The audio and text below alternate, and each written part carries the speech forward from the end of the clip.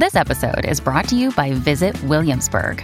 In Williamsburg, Virginia, there's never too much of a good thing. Whether you're a foodie, a golfer, a history buff, a shopaholic, an outdoor enthusiast, or a thrill seeker, you'll find what you came for here and more.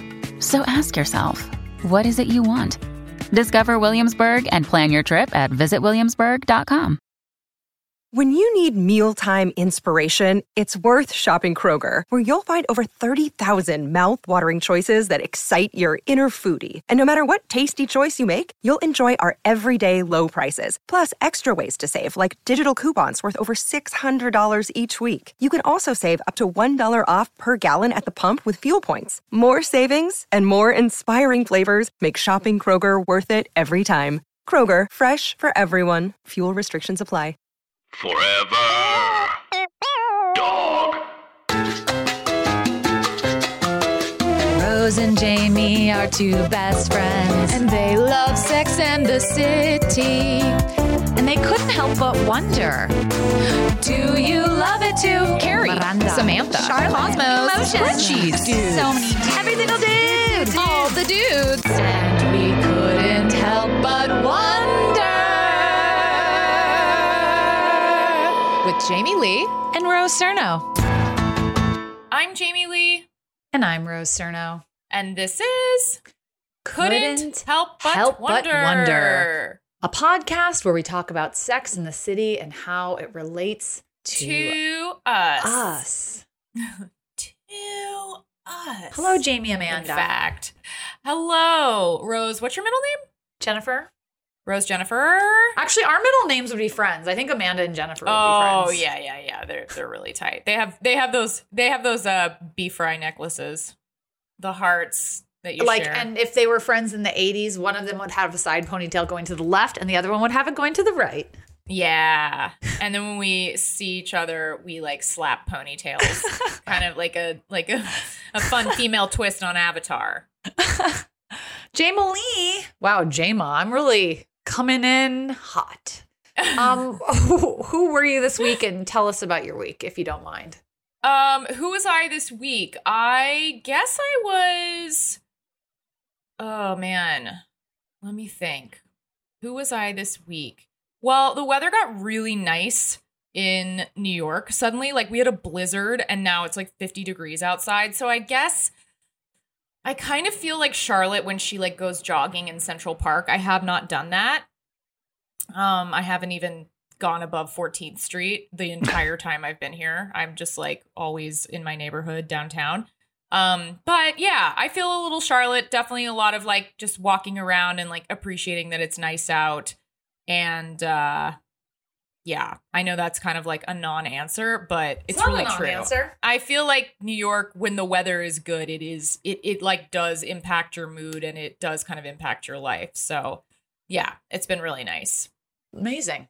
I'm trying to think if there's any. Yeah, that's it. What else is going on? Oh, God, I don't know. Yeah. Yeah, that's it.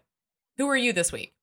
I would say I'm a bit of a Miranda pre getting back together with Steve. Okay. I like this. Well, just like when she like eats cake out of the trash and stuff.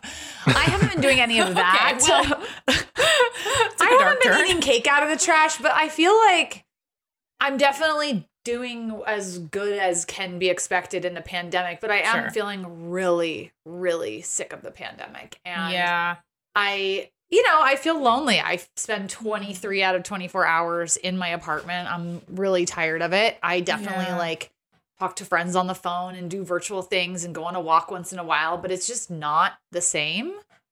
And, there's nothing wrong. I'm doing well with my writing. I'm doing well with my back. It's just, I just feel exhausted by this pandemic. I'm really trying to be creative and like create fun weekends and see people. And I mean, I have fun things to do this weekend, but yeah, I don't like living this way.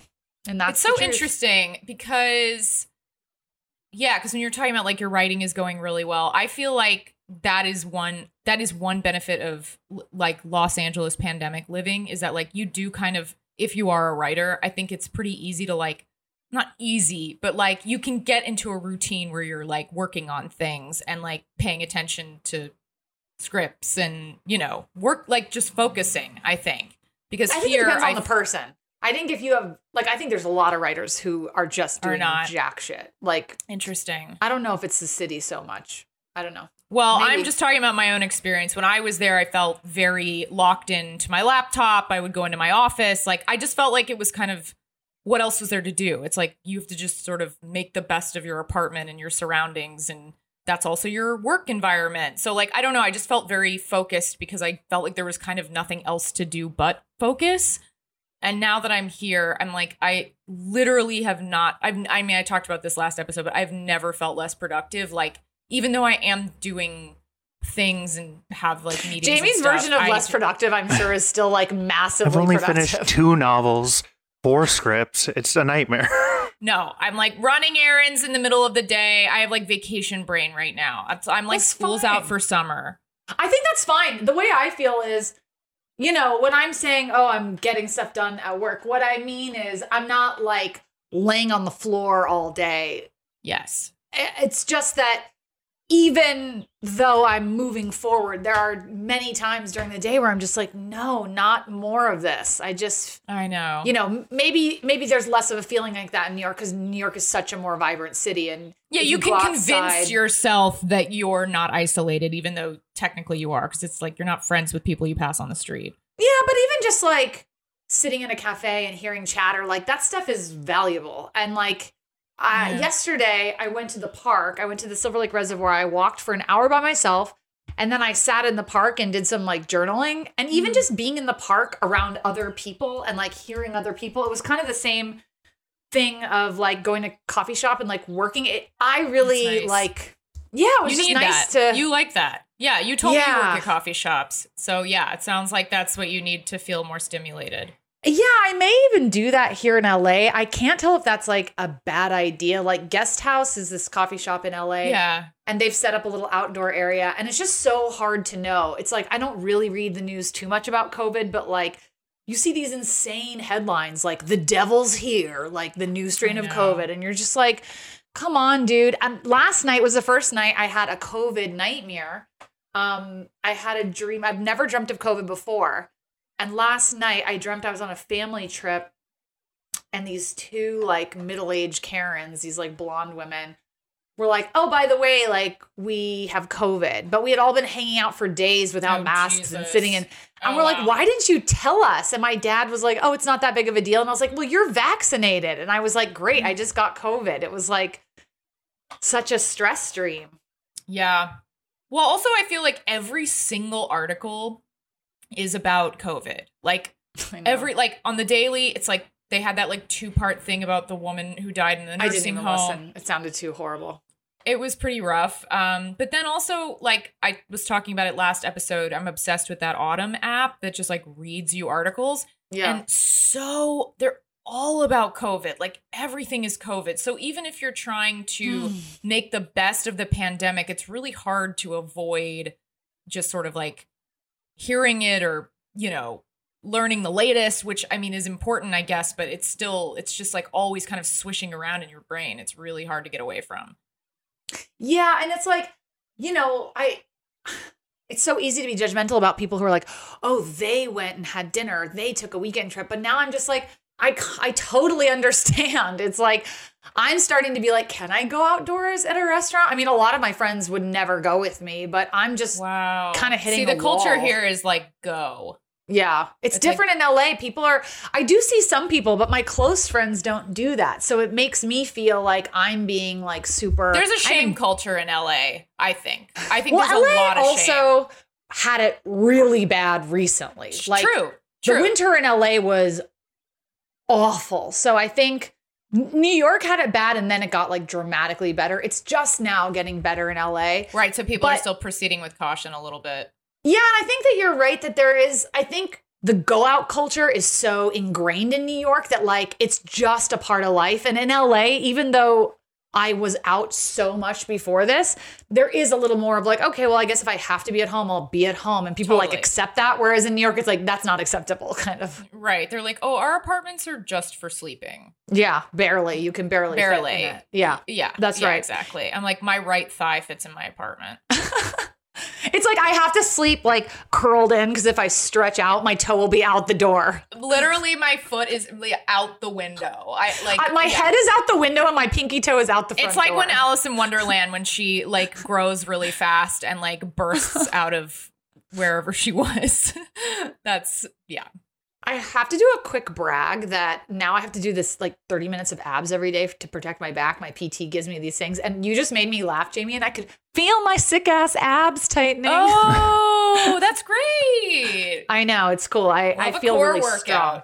Yeah, I'm getting like a sick core. It helps. It really does. I just like never cared about core. I don't know. I was always like, I just want to work on my legs. And the more I've worked on core, I'm like, oh, it really does help with your posture. And like, it just has such a everything sort of like broad impact across your whole body. It's pretty awesome.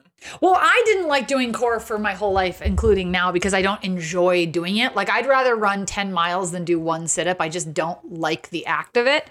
But the aftermath and feeling like I'm stabilizing my body is worthwhile. But I don't enjoy doing my core. Let's not get crazy here. No, let's not. Yeah, But I do. Yeah, I think that any kind of like muscle workout, I think goes 10 times further than any cardio. Like cardio is so important for like mental health, heart healthy, and like heart healthy, and also just like. Yeah, you just feel accomplished, and like going for a run outside is so lovely, or a walk. But yeah, I think like effectiveness wise, I do feel like weights and strength go a lot further.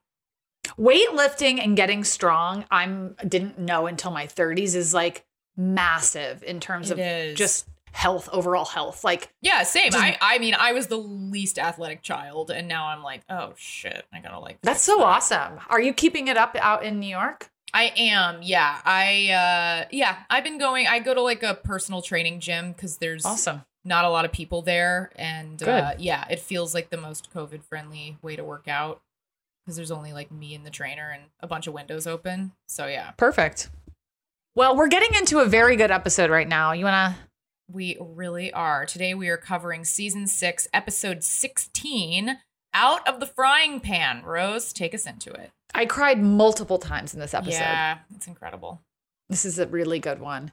So we begin with Carrie and Alexander eating their way through New York. They're hitting up Greek places, Korean places. They are going all out.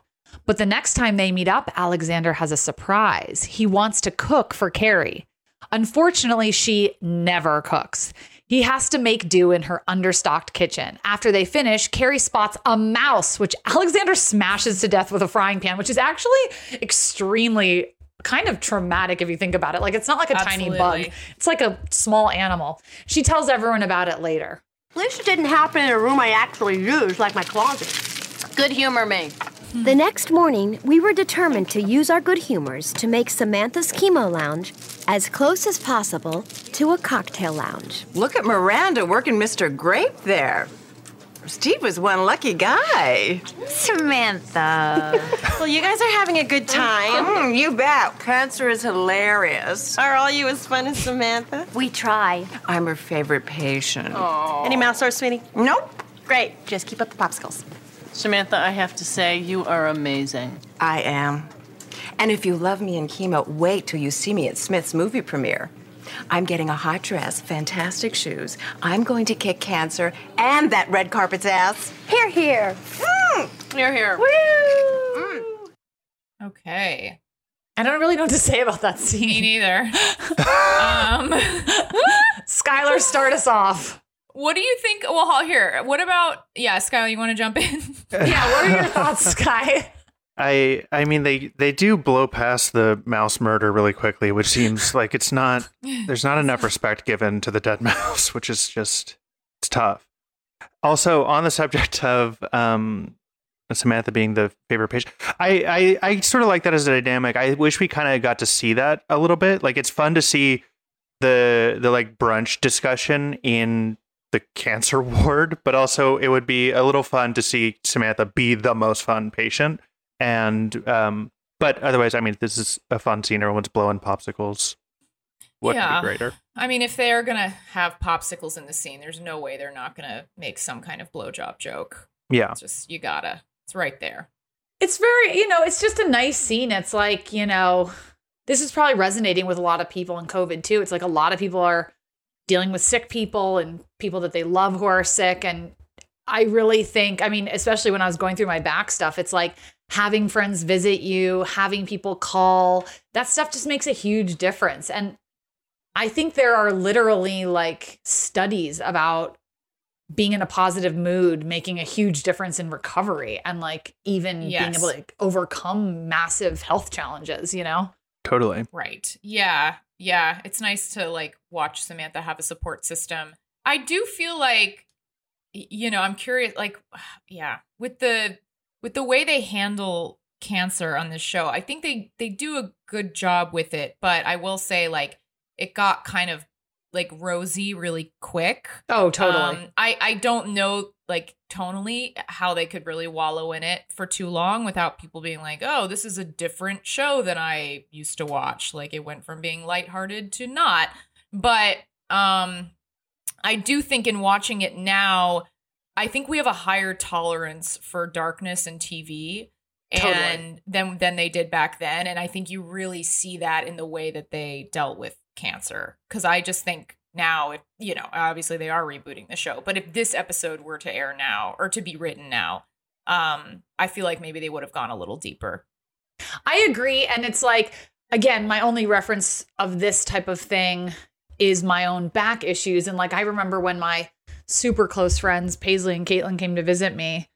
They came to visit me before they moved to Vancouver. It was like the last time I was going to see them in person for like a year. And I was just like fucking crying. I was just like a mess and we couldn't hug. And it was still that time where like, now I will hug my friends with masks if they're up for it. But like, it was painful, and there were definitely times where friends came to visit me where I like looked like shit and I felt like shit and it was shameful and like it was more complicated than like, hey girls, are you feeling fabulous? Like the reality is like usually when you're in that situation, you're feeling awful. Like friends are there, but you're not. I was never in this like fun, fabulous mood. Like, Yeah.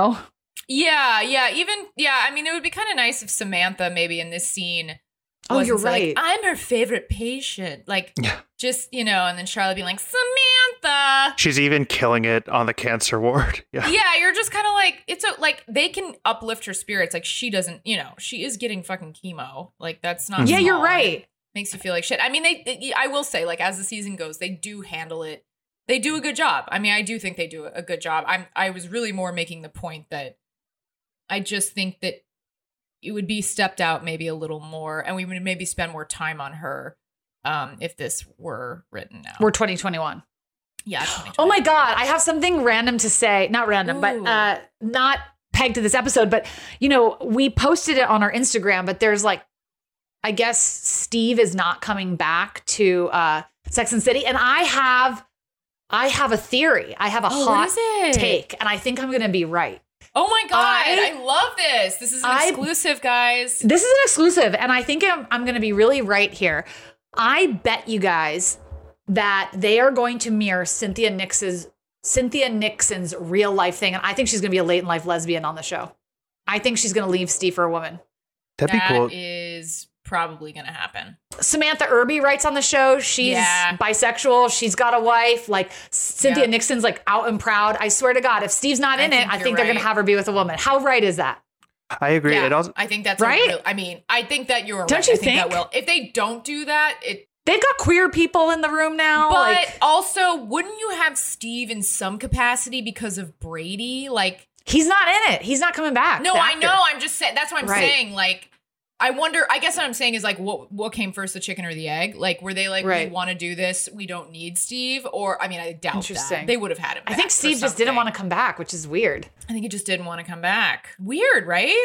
I was just going to say, I also think we have evolved so much so just like culturally on like wanting straight people to play straight and gay people to play gay, especially when the character calls for it. And so Cynthia Nixon being an out proud gay woman works exactly to your point too, where it's like, not only is it like actually representation, it's Cynthia Nixon recasting and reframing the character in a way that would be very cool and like definitely seems like something worth exploring. I think they're going to do it because if you look at the writer's room, they're kind of like righting the wrongs of their past. Like it's super colorful. It's queer. Of course. I think they're going to actively try and take this show and make it modern. So let's see what happens when it airs. But I wouldn't be shocked if she's got a wife in the next one. Well, if he also said, I don't want to come back for whatever personal reasons or scheduling or whatever it is. In real life, the actor's playing too much basketball and watching Scooby-Doo.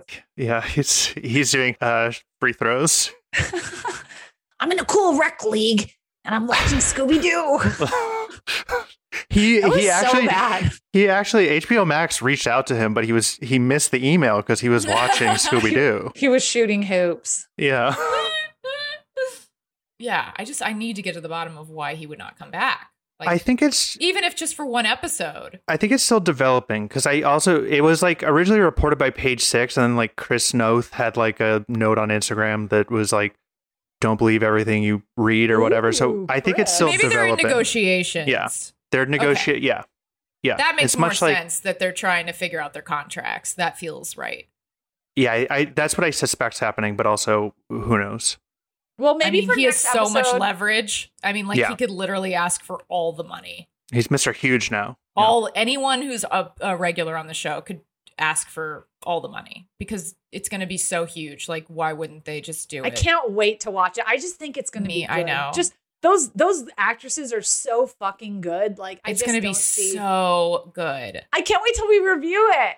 And I'm so ready for them to like be in their 50s. And like, it's just a decade that I cannot wait to see how they handle that decade. And it really is not on TV. We don't see women in their 50s not. ever. No, it's like, it feels like, you know what it is? It feels like almost a little First Wives Club, which is really exciting to me. Amazing. Like, because I love that movie, and that's kind of what this feels like. Like, that kind of, we can get some of that humor in there. Well, it'll be really exciting. Yeah, it's going to be awesome. Okay, so after the chemo hang, Carrie meets up with Alexander again. He wants her to have an espresso machine at her place, so they pick one out together. He also mentions that he had a friend who died from breast cancer, so it's not the most fun date. Over at Harry and Charlotte's, she's cooking up some eggs when she gets a call. It's her fertility doctor. Get it? She's cooking eggs and he's going to call about her eggs. Oh, Symbolism. Wow. Wow. It's like doing a trapeze act and not trusting that you're going to get caught and fall safely. Oh, God, don't remind me. Don't remind me. So the doctor has some bad news. None of her most recent round of eggs are viable. Would you say they're fried? Oh! And that's how her doctor said it too. It was actually like really tasteless. They did show the scene, but then they just cut around it and only showed her side of the conversation. It's a little scrambled up inside of you. Yeah, he diagnosed her with scrambled eggs. Oh, yeah. Why am I laughing? What's wrong with me? Harry tries to console her, but she's not really into it. She decides to blow off some steam with a run. Unfortunately, she quickly bumps into a mother with a stroller, which stings. I feel like that always happens when I'm trying to like get over something. I just like see two people like who have never been more in love, like licking always. their faces. They just like somehow find their way into your line of vision, even when your eyes are closed. You're like, how are you doing that? Okay, so Steve and Miranda, meanwhile, look for a new apartment. Now that Steve is fully moved in, Brady, Steve's dog, and Miranda's cat are all making Miranda's place a little too crowded. But they can't find anything in Manhattan, so Steve pitches a place in Brooklyn. Miranda is not into that. She does not do Brooklyn, but they have to do something because the apartment's so cramped, so she agrees to see the place in Brooklyn. Later at Alexander's, he and Carrie have espresso. Carrie doesn't love it. She also doesn't love that Alexander brought up his dead friend when Carrie mentions Samantha's cancer. He doesn't really get why, and he keeps mentioning her. So Carrie goes off. She doesn't want to hear about death, and she doesn't want to hang around with him if he can't talk about anything else. She goes home and struggles to get some sleep. Charlotte takes another run in the park, which gets interrupted by a loose dog. She catches it and takes it back to its owner, who explains the dog was bred for shows, but ended up having a weak leg. Miranda, meanwhile, flags down a cab to check out the Brooklyn place, but the driver doesn't go to Brooklyn. So neither does Miranda. Over at Samantha's, she and Smith hook up. While she's going down on him, he runs a hand through her hair, only to accidentally pull out a handful of it. It is such an emotional moment. Yeah. I mean, tears. Mm-hmm. Samantha tries to play it off, but it kills the mood. So she heads to take a bath. It's really sad because he loses his erection, which like really upsets and offends her. It's such a tender scene. Just so relatable. Not like I've had cancer or anything, but just those emotions are so real. Carrie explains to Miranda later. Samantha's not going to die, right? Of course not. She'll be fine. Her hair started falling out at a really bad time. Oh, God. Was she at work? No, but she was definitely doing a job. No. Oh, yes, ma'am. She's a trooper. She'll be fine. Yeah, I know. But according to my Russian friend, we're all in denial. Why? What does he say? Well, it went like this. Him, your friend might die, yes? Me. No, you're an asshole. We had our first fight. Yeah, I picked up on that. I mean, this is a man who is so sensitive about so much, but then this death, deal with it. I know he's Russian, but Jesus, come on. Maybe it's a language barrier. Well, it's definitely a barrier for me. Is this who I'm seeing, a man who kills mice and optimism? Well, it's not denial. They got it early. She's going to be fine. You are aware that you've said she'll be fine 3 times in half a block. Yeah, I just picked up on that, too. And anyway, how's it helping her if we freak out about it? It is our job to think positive. Exactly.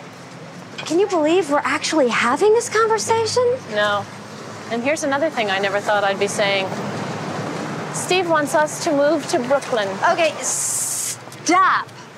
Now, that is information I can't handle. I know. I can't move to Brooklyn. Even cabs won't go there. I think that the scene where Alexander and her fight about the death thing is such a relatable scene when you're dating somebody who just has a different way of communicating than you, because it's like, forget the actual argument. It's just basic, like emotional intelligence, love language stuff where it's like her best friend is hurt. Therefore, Carrie is hurt and she needs comfort. And having your boyfriend be like, oh, well, you know, my friend died. It's like, it doesn't matter if you're a nihilist or if you're Russian or if you're like kind of cool and disaffected. What your partner needs right now is comfort, period. And I just found that very relatable because whether you're a man or a woman or non-binary, like there's always a moment where you need something for your partner and they're just thick-headed and they're not getting it. Yeah. And it's also, you know, you really see him trying to relate, but it's almost like you want to be like, it's not that we don't care about your friend who died. It's like just kind of not about that right now. Like that's not really what Carrie's asking for. She's not asking 100%. For you to talk about your experience with what she's going through. And obviously you can't say that when you bring up like a friend who died. You're not going to be like, don't talk about your friend who died. She did end up saying that, but you know what I mean? Like not for those reasons. So it puts her in a place where she has to be sensitive to what he's saying as well. And that's really frustrating because she just really wanted a shoulder to lean on. She didn't want to have to like kind of, you know what I'm saying? Like it almost, when he brings up a death, it puts you in the position to then take care of the other person. And she's the one who wants to be taken care of in this moment.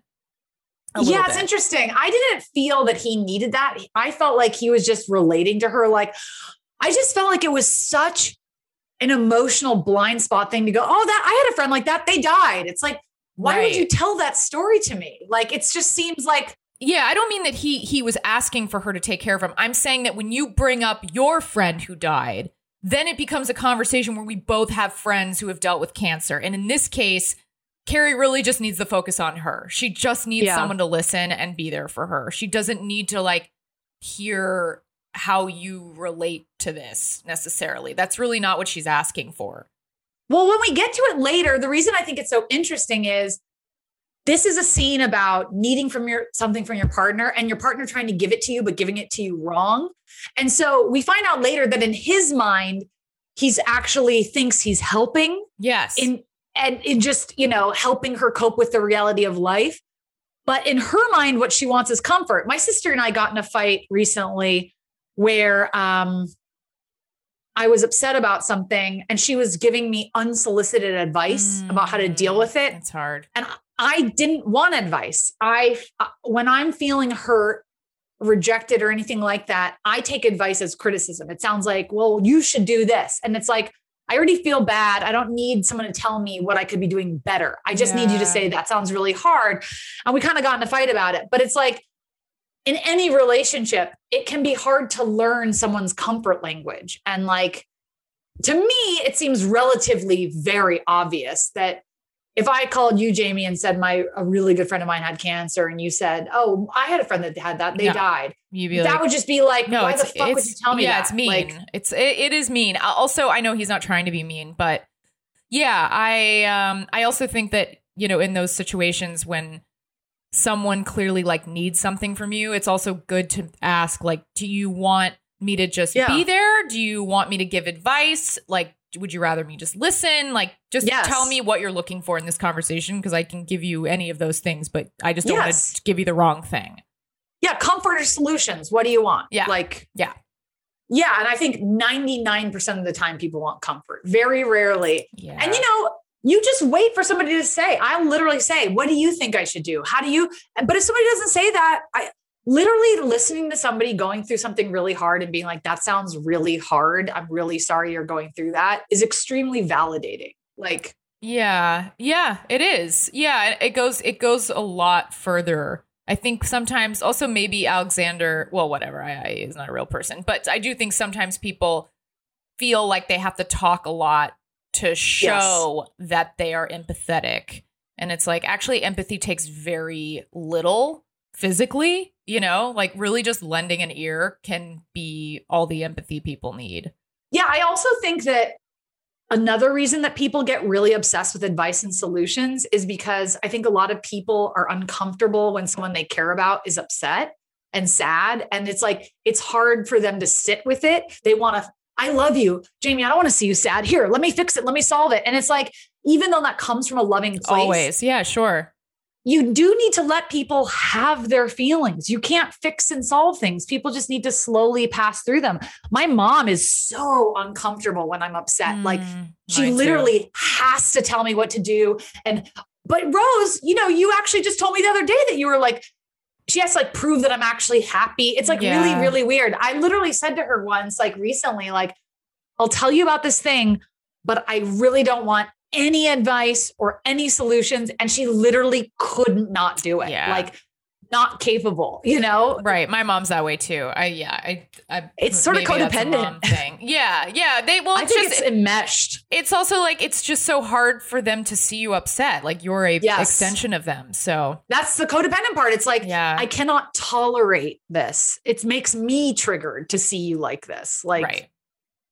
I also think that the girls in this scene are showing their love for Samantha by sort of not being able to get too emotional about it and being like, yeah, she's fine. She's going to be fine. I know. Like, I love how they handle that. I think it's so smart. Yeah, really loving. Yeah. I was going to say that also makes me wonder, back to the reboot territory, given the control of it all. One would hope that the in-story reason is for her not returning for the reboots, and it's not that she's dead. But obviously this scene like opens up the possibility of exploring that. I could see them opening on a funeral. Yeah. I could see that. You know I what? could see them. It's really interesting what you had said about the first conversation, Jamie, about how like it is the tone of the show that it's a comedy first and foremost. I think it's a comedy before it's a drama. And that's the tone of the show. They do like to keep things light. But I agree with you completely that if this show is created in 2021 for HBO, that there would be a little more, they would exploit the drama of her being super ill and going a little harder and darker. Mm-hmm. Yeah, I think that I could, oh my God, now I'm like really thinking about it. I'm like, I could totally see them opening at a funeral and then like something funny happens and they're like, Samantha would have loved this. Yes, I think you're right too. It's going to be really fun to guess how this show starts. We should almost like do an episode of like all of our theories, maybe like before it starts, like all of our theories, all the gossip, like just kind of like, that's kind of fun. Agreed. Yeah, I would love that. Okay, so getting back into it, back at Charlotte and Harry's, she gets ready for another run while he looks at adoption websites. Charlotte isn't sure that's what she wants, but she's open to options. In the park, Charlotte meets up with Dandy Rich again, the loose dog from earlier. Charlotte brought the dog a treat, and she and Trudy, Dandy's owner, sit and talk. And Trudy basically starts talking about how this dog was unwanted, and Charlotte bursts into tears because she feels like she's unwanted due to all of her fertility troubles, and it's just really overwhelming. But Dandy is a big help. I love that the writers give her a dog that like Me too. had a weak leg and so couldn't be a show dog. Yep. And really mirroring Charlotte's feelings of like, it is Charlotte in a dog. yeah, which is just like so lovely. Yeah. Carrie and Samantha meet for some wig shopping before Smith's movie premiere, which does not go great. I love this scene. Me It's too. so funny. The sales guy keeps bringing her bad wig after bad wig. It's such a funny thing to watch because it's like that feeling when you tell someone that what you're looking for and they just don't. They miss the mark. Yeah, It's that's so not funny. your taste at all. Oh, yeah, they just kept giving her these really frumpy wigs. And so she and Carrie give up. Samantha finally opens up about her emotions afterwards and says she's scared of her cancer getting worse and she's tired of losing her hair. She's seriously considering shaving it. And Samantha does shave it back at home. But just as she's getting going, Smith walks in. Samantha doesn't want him to see her while she's so vulnerable, but he doesn't want to leave her alone. To prove it, he grabs her trimmer and he starts shaving his own head. Over in Brooklyn, Steve and Miranda take their real estate tour. I was extremely moved in this scene. I actually cried at this scene. too. This scene is one for the books. Yeah. Yeah, I just like, She goes, "Oh God, I'm married." I love that. yeah, it just kind of feels like it's like television writing, I think, is a craft before it's an art. But then sometimes there's glimmers of like, oh, this is an art, in my opinion. And this felt like an artful scene to me because you're literally watching someone growing. And as someone in my late 30s, it's like, it's one of those things where it's like, I don't think of myself like this. This isn't how I am. But wait a minute. I'm not just living for me anymore. I'm a mother. I'm a wife. I'm in a family. And I just found it so moving. So at first, Miranda's down on the place, but Steve speaks up. They're a family now and they need enough space for everyone in their family. And Miranda realizes he's right. She puts her foot down with the seller on a few things, but that's basically it. She's moving to Brooklyn. And that's why I love season 6, because it's like these characters are fucking growing up and we're watching it happen before our eyes.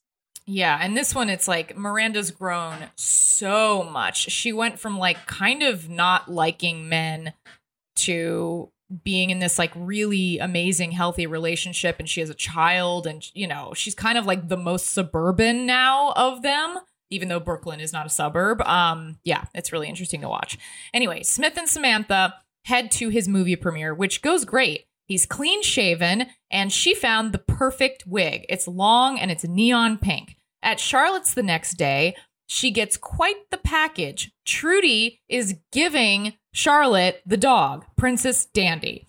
Harry doesn't love the name, so they swap it for something more them. Elizabeth Taylor.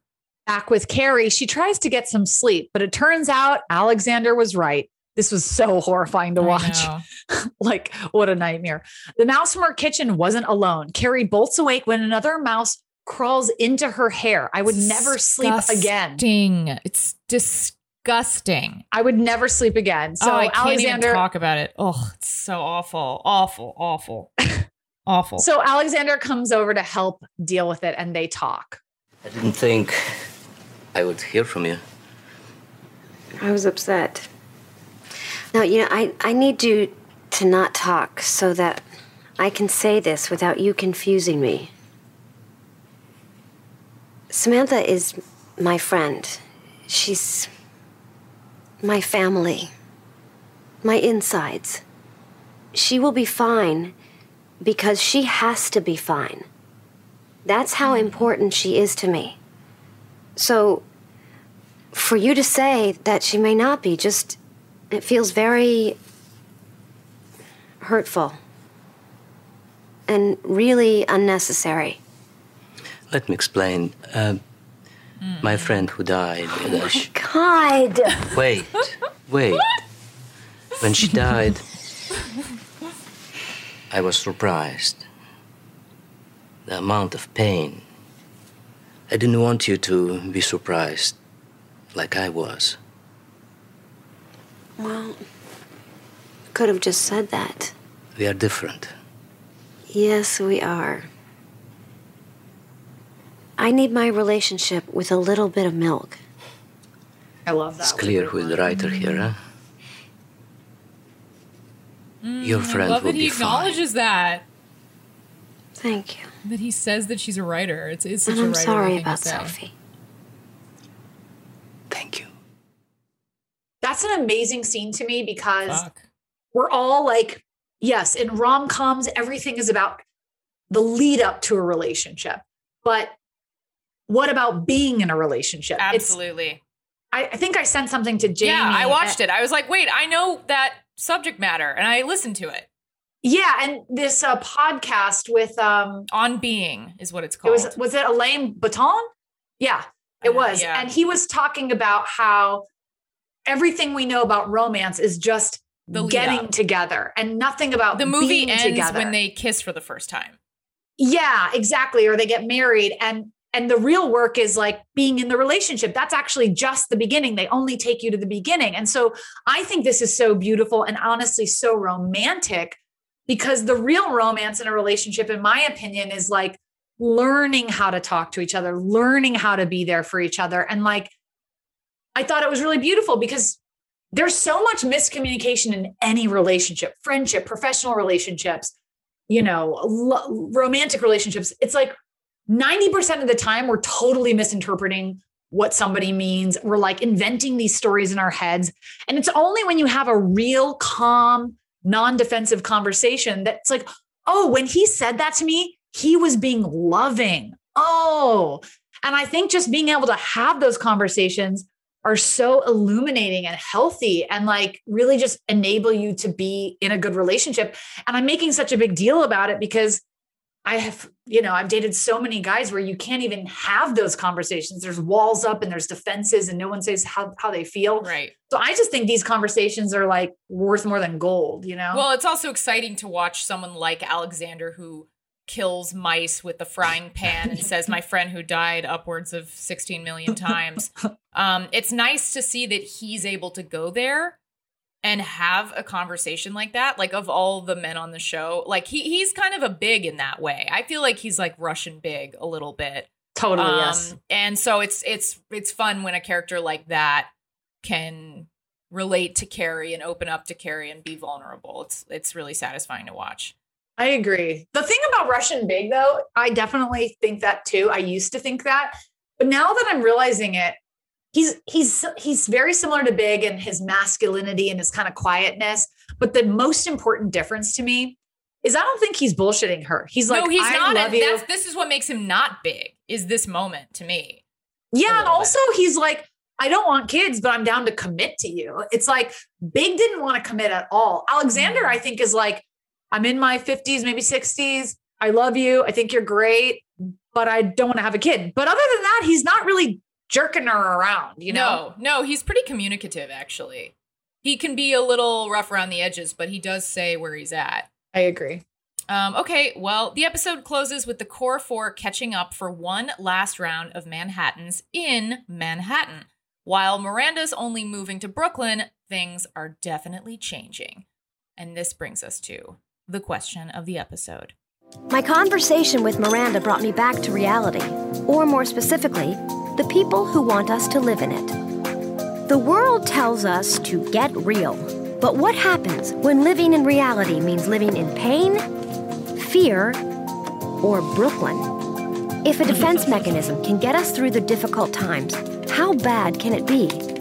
Maybe the reality is we need denial. Denial, friend or foe?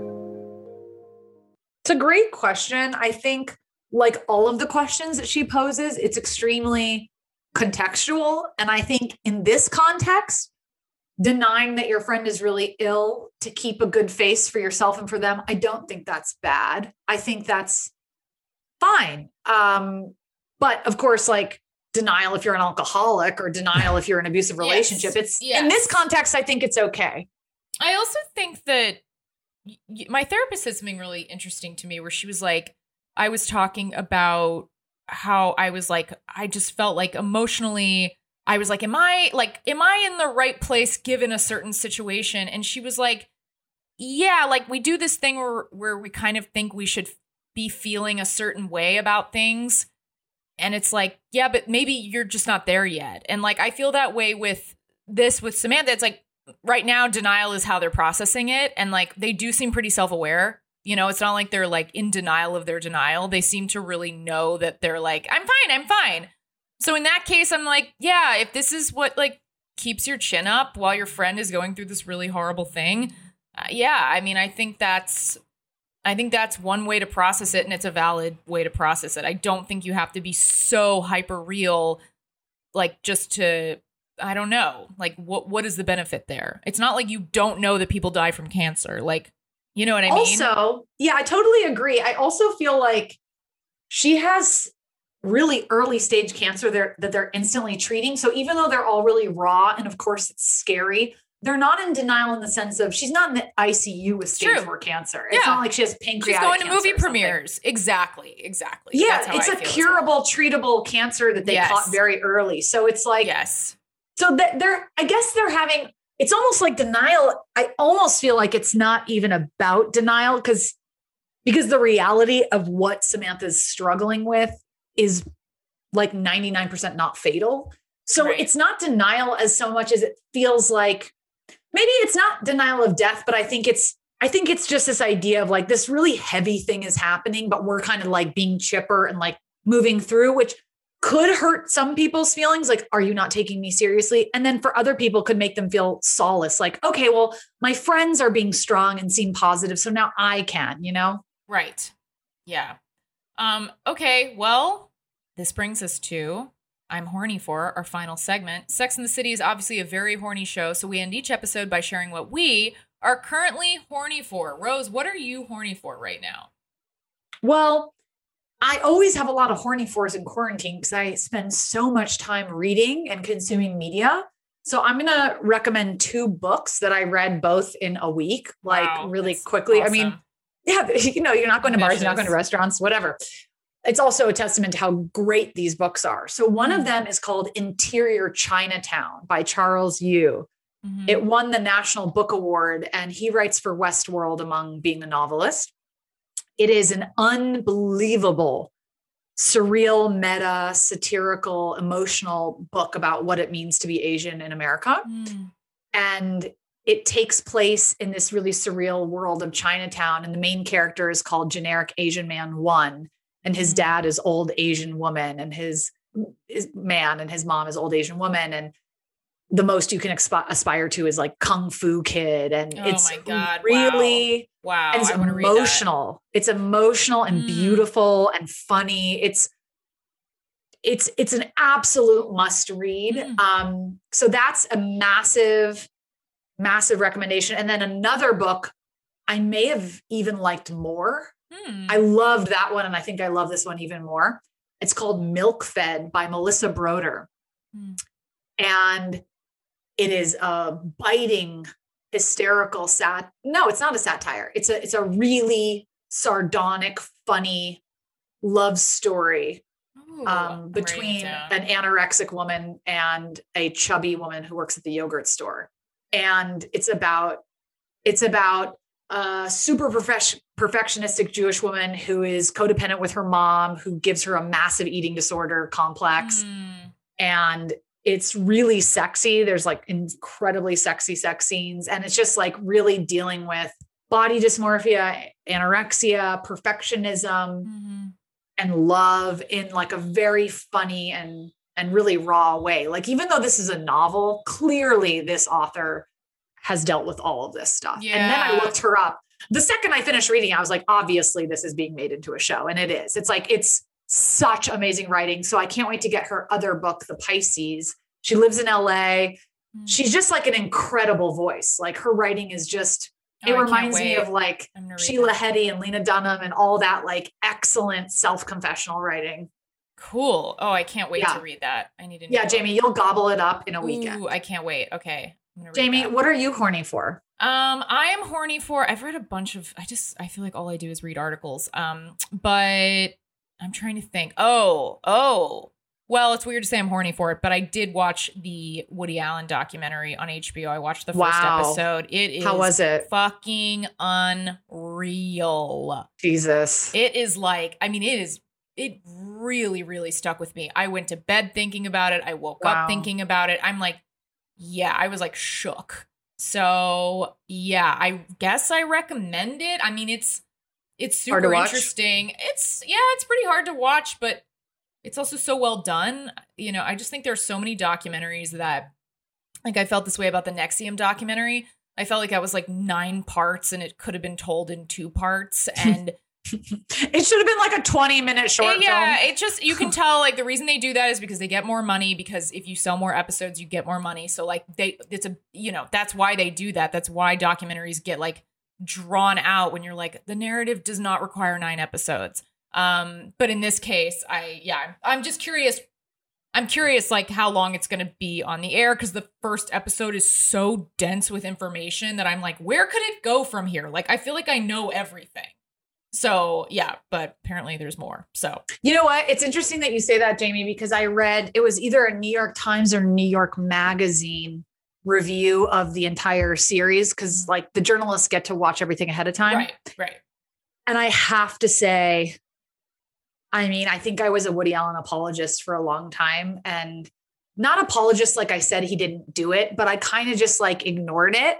Sure. And like, didn't cancel him in my own head. Yeah. For a long time. That's how I was. Me too. I mean, even my mom and grandma were like, well, if he was a pedophile, like there would be like all kinds of people don't just like molest one person. And, right. And I'm not trying to throw my mom and grandma under the bus. They are the women that I love the most, and they're dealing with their own, you know, these things are hard to deal with. And when I read this review, either in the New York Times and New York Magazine, it really got me, because I hate to say it, but like Woody Allen is the most inspirational writer and filmmaker of my entire life, in terms of me being like, this is what I want to do. This is the exact kind of art I want to make. Like Annie Hall, Manhattan, you know, those were massive, massive influences on my career and my creative life.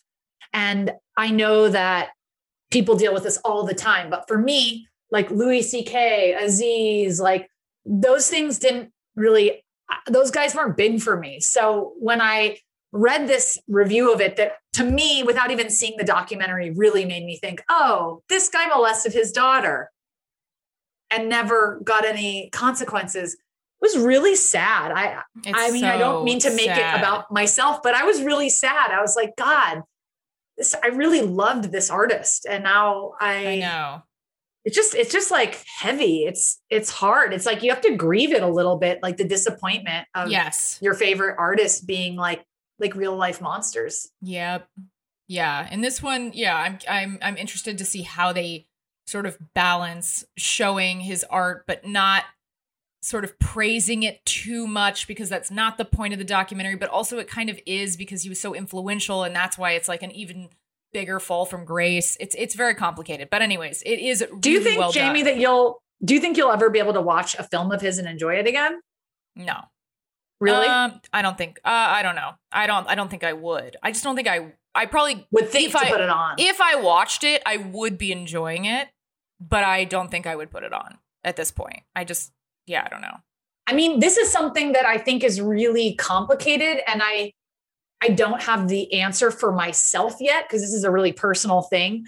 But the whole like separating the art from the artist thing, you know, it's a really weird philosophical question. I think I need to do more reading about it, because it's like Hitler was a painter. What if we all liked his paintings? But at the same time, it's really tough to say, because it's like a lot of people that make great art, like maybe they're not as monstrous as molesting their own kids, but like are truly bad people. Yeah, sure.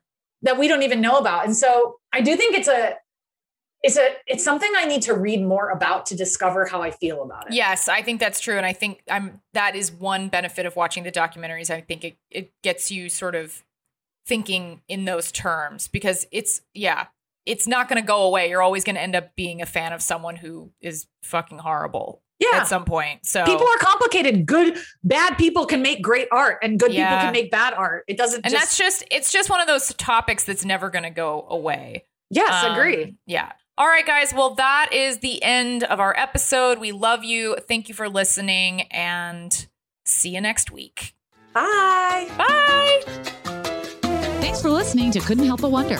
Follow us on Twitter and Instagram at CHBWPod, and follow my co-host Rose Cerno on Insta and Twitter at Rose Cerno. And please follow my co-host Jamie at Really Jamie Lee on Instagram and at The Jamie Lee on Twitter. And please rate, review, subscribe to our show on iTunes, Stitcher, or your favorite podcast app. If you're nasty, it helps us, it helps you, it helps everyone. You nasty. Bye. Bye.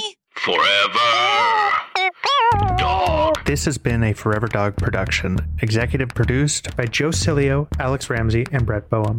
For more original podcasts, please visit foreverdogpodcast.com and subscribe to our shows on Apple Podcasts, Spotify, or wherever you get your podcasts.